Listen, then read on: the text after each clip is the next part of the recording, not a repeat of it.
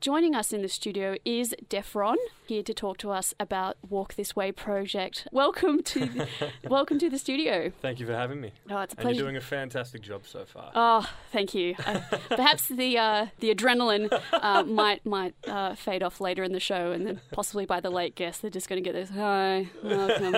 So you're actually lucky coming first up on the show. I've always said that first is best. First is best. Well, you're true. Yes. That is correct. That is correct, indeed. So, Walk This Way. Mm-hmm.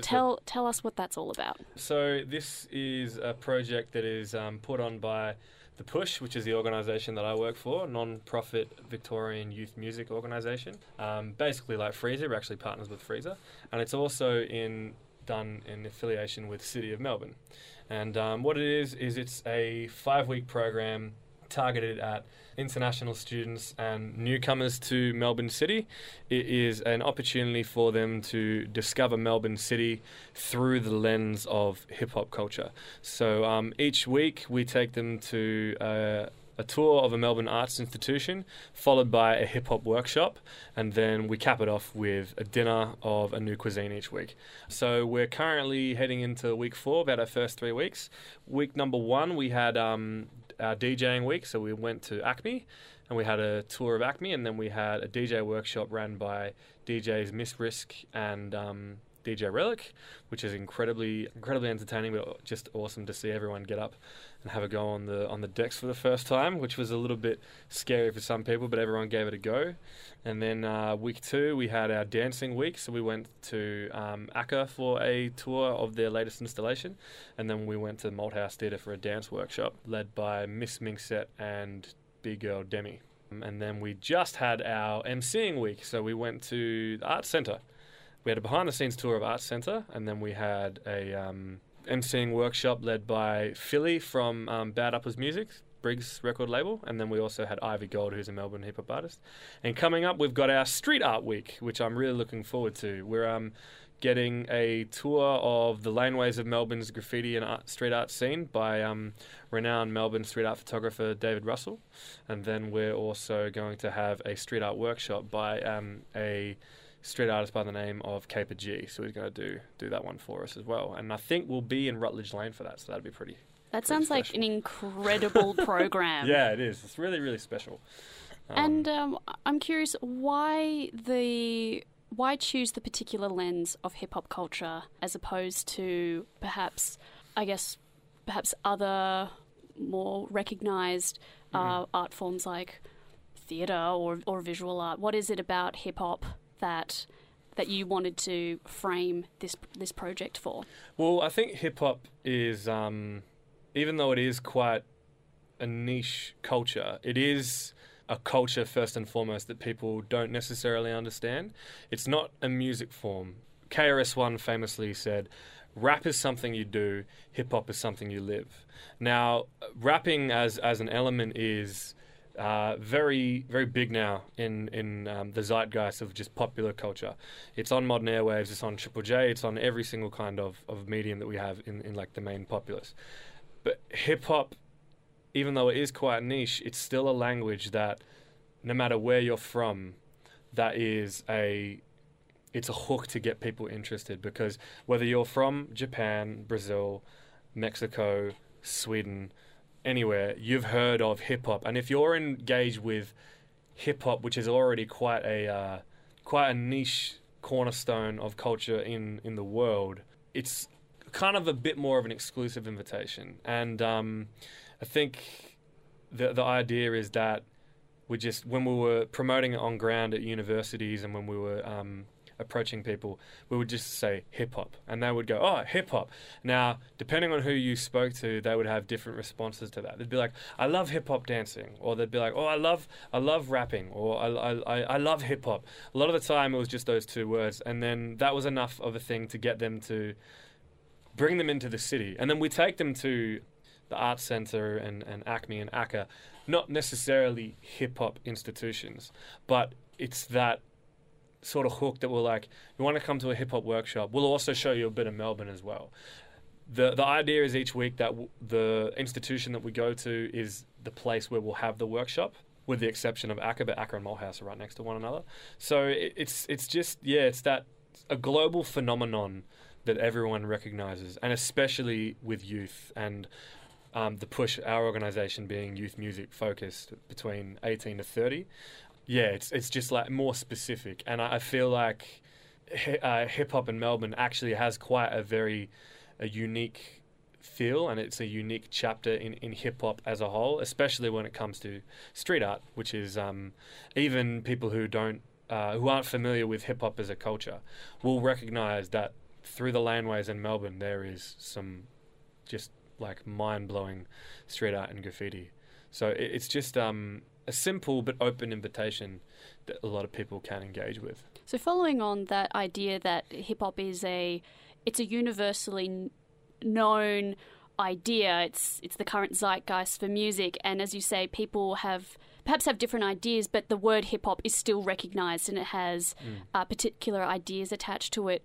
What do you think is unique about the Melbourne hip-hop scene and something that you've been able to convey to the people who've been participating in Walk This Way?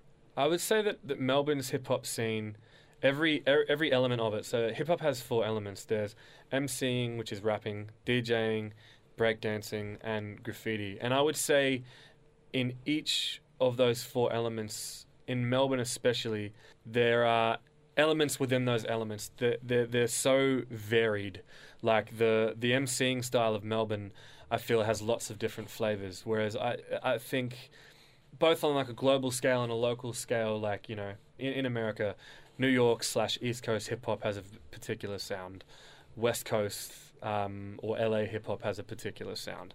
In Melbourne, I feel like because we're a nation that adopted hip hop, there's lots of different drabs and different versions of this one style. So I've always thought of Melbourne as the most sort of eclectic representation of what hip-hop culture can be, because we have a very, very prominent underground scene with there are record labels like Pang Productions and Crate Cartel.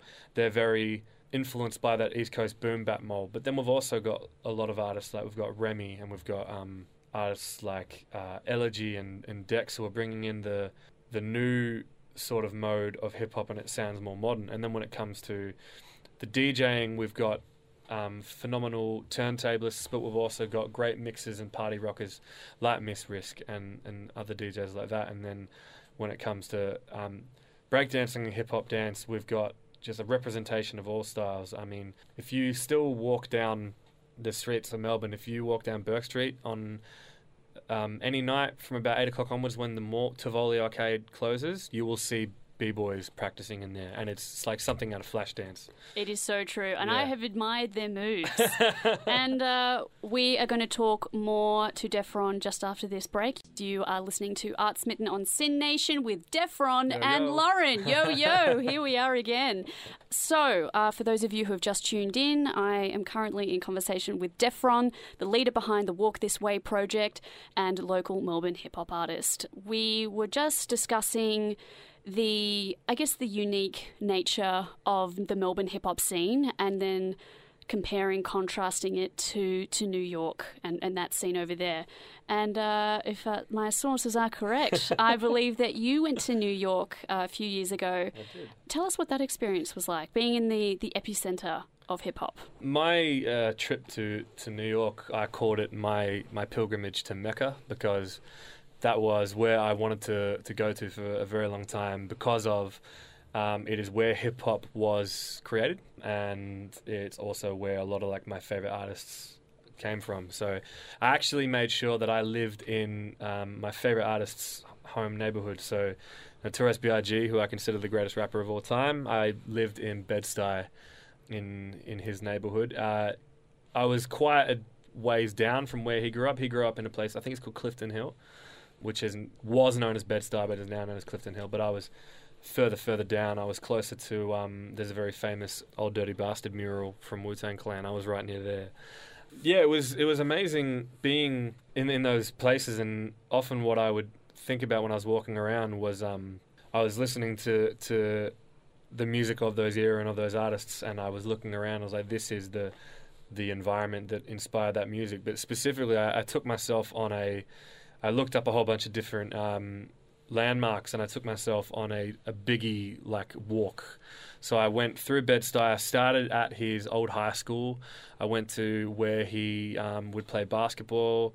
I went to the main strip where he worked as like a bag boy, the corner where he grew up hustling, the barbershop where he used to go to, and I went all around these places, and it was amazing seeing it in the flesh after listening to him talk about his life and talk about himself for so long, and imagining the environment which influenced who he was as a person. It was amazing to walk in and actually see that. And I did a similar thing. I went to Queensbridge, and I walked through the Queensbridge project houses, which I was told afterwards was a very unwise thing to do because it's quite a dangerous area. But I didn't feel like I was in any danger when I went through. I just I actually went through to a lot of different sort of like hoods and areas where people were like, oh, stay away from there. But the one thing I was told by a lot of locals, especially hip-hop heads, they were like, look, just act like you know where you're supposed to be and where you're going. Don't act like a tourist and you'll be fine. And I literally did that. I just walked through, but I was able to look at these different places and absorb it all. And it was quite surreal because it was, you know, merging reality with what I'd heard in my head. But because hip-hop lyricism particularly is quite similar to gonzo journalism in a way, in that it documents real life, but it also exaggerates it at the same time until you can't really tell them apart. Those are the two things that stick out in my mind is what it was like to finally be there, and the influence of it all was walking through Biggie and Nas's home neighborhoods. And I didn't go to Jay-Z's projects because I was told that they were far too dangerous for a tourist. But yeah, just absorbing it all, and I was definitely influenced by all of that when I got back and when I got back to Melbourne. I've also read that something that's quite prominent in American culture is the hustle, and that you really have to sell yourself as a brand. I think in Australia, perhaps that idea of self-promotion and being really confident with, I guess as an artist, being a product as well, we're still coming to terms with that. How have you brought that practice into your own work? I think you stated it perfectly there, as I just looked at myself as a brand, and I basically try to present the identity of my moniker, of who I am as an artist, in everything I'm doing, whether it be the hard product of the music and the merchandise, as well as social media. And I think that is the new frontier of being a musician and independent and hustling online, in that you have to present yourself through social media channels like you are already what your goal is. You know, there's an old saying, if you're not going to put yourself on a pedestal, nobody else is. But I think that there's a struggle with that happening in Australia, because I think that part of Australia's culture is actually quite, you know, in quite the opposite of what hip-hop is. Hip-hop is very much about a culture where it started with kids in the Bronx in New York not having anything and building themselves up and talking about their struggles and talking about when they were able to acquire material things, talking about, look at all this material wealth that I have. But Australia as a culture, I feel, tall poppy syndrome is ingrained. We don't like people being up on a pedestal. We don't like authoritative figures. And I think that's because we started off as a penal colony. What does an inmate hate? It hates the warden. It hates the authority figure. So I think that they're in conflict. But where I was able to flip it into my own work is just what I want as an artist and what I want to achieve. And part of what influences my hustle and my aesthetic is I grew up as a huge comic book fan. And a huge fan of just myth and powers and stories of people overcoming adversity and building themselves up from literally nothing. And I think you need to take that on yourself. And I think the younger generation, not just specific to hip-hop, is doing that, especially with things like social media. I mean, you know, the girl across from you in your neighborhood Instagram account probably has 5,000 followers, and she's probably some sort of makeup artist or a vegan consultant or all these different things. And yeah, I'm actually still learning the ways to like present myself and hustle. But the main thing was like took all of my money and threw it into my music. And although what I got back wasn't immediate, it's very much a marathon, not a sprint. And you have to be happy knowing that you're putting your all in. You do not expect to be rewarded immediately. you have to know that you're not entitled to that, and that you have to work for any sort of income backwards to you. Goodness, sounds like it's quite a daunting prospect, but I think for our budding listeners out there, these opportunities aren't going to create themselves. It's on you, basically. Absolutely. Unfortunately, we do have to wrap it up there, but Defron, thank you so much for telling us about your personal artistic journey, but also Walk This Way. Can you just recap whether our listeners can participate? Or if you'd like to participate, you can head to the Push website, which is thepush.com.au. If you scroll down the main page, you will see the Walk This Way banner, and then you can click that, go through, and you can sign up. So this week, the Street Art Week is the last official week, and then we've got a wrap-up party on Saturday the 28th of May at Section 8. So, go to the website, sign up, and you'll hear from me within the week. Fantastic. And we cannot let you go without participating to the Exquisite Corpse contribution. I'm actually really looking forward to it. Excellent. Well, you did mention early in the break that you do teach creative writing. This is spontaneous creative writing.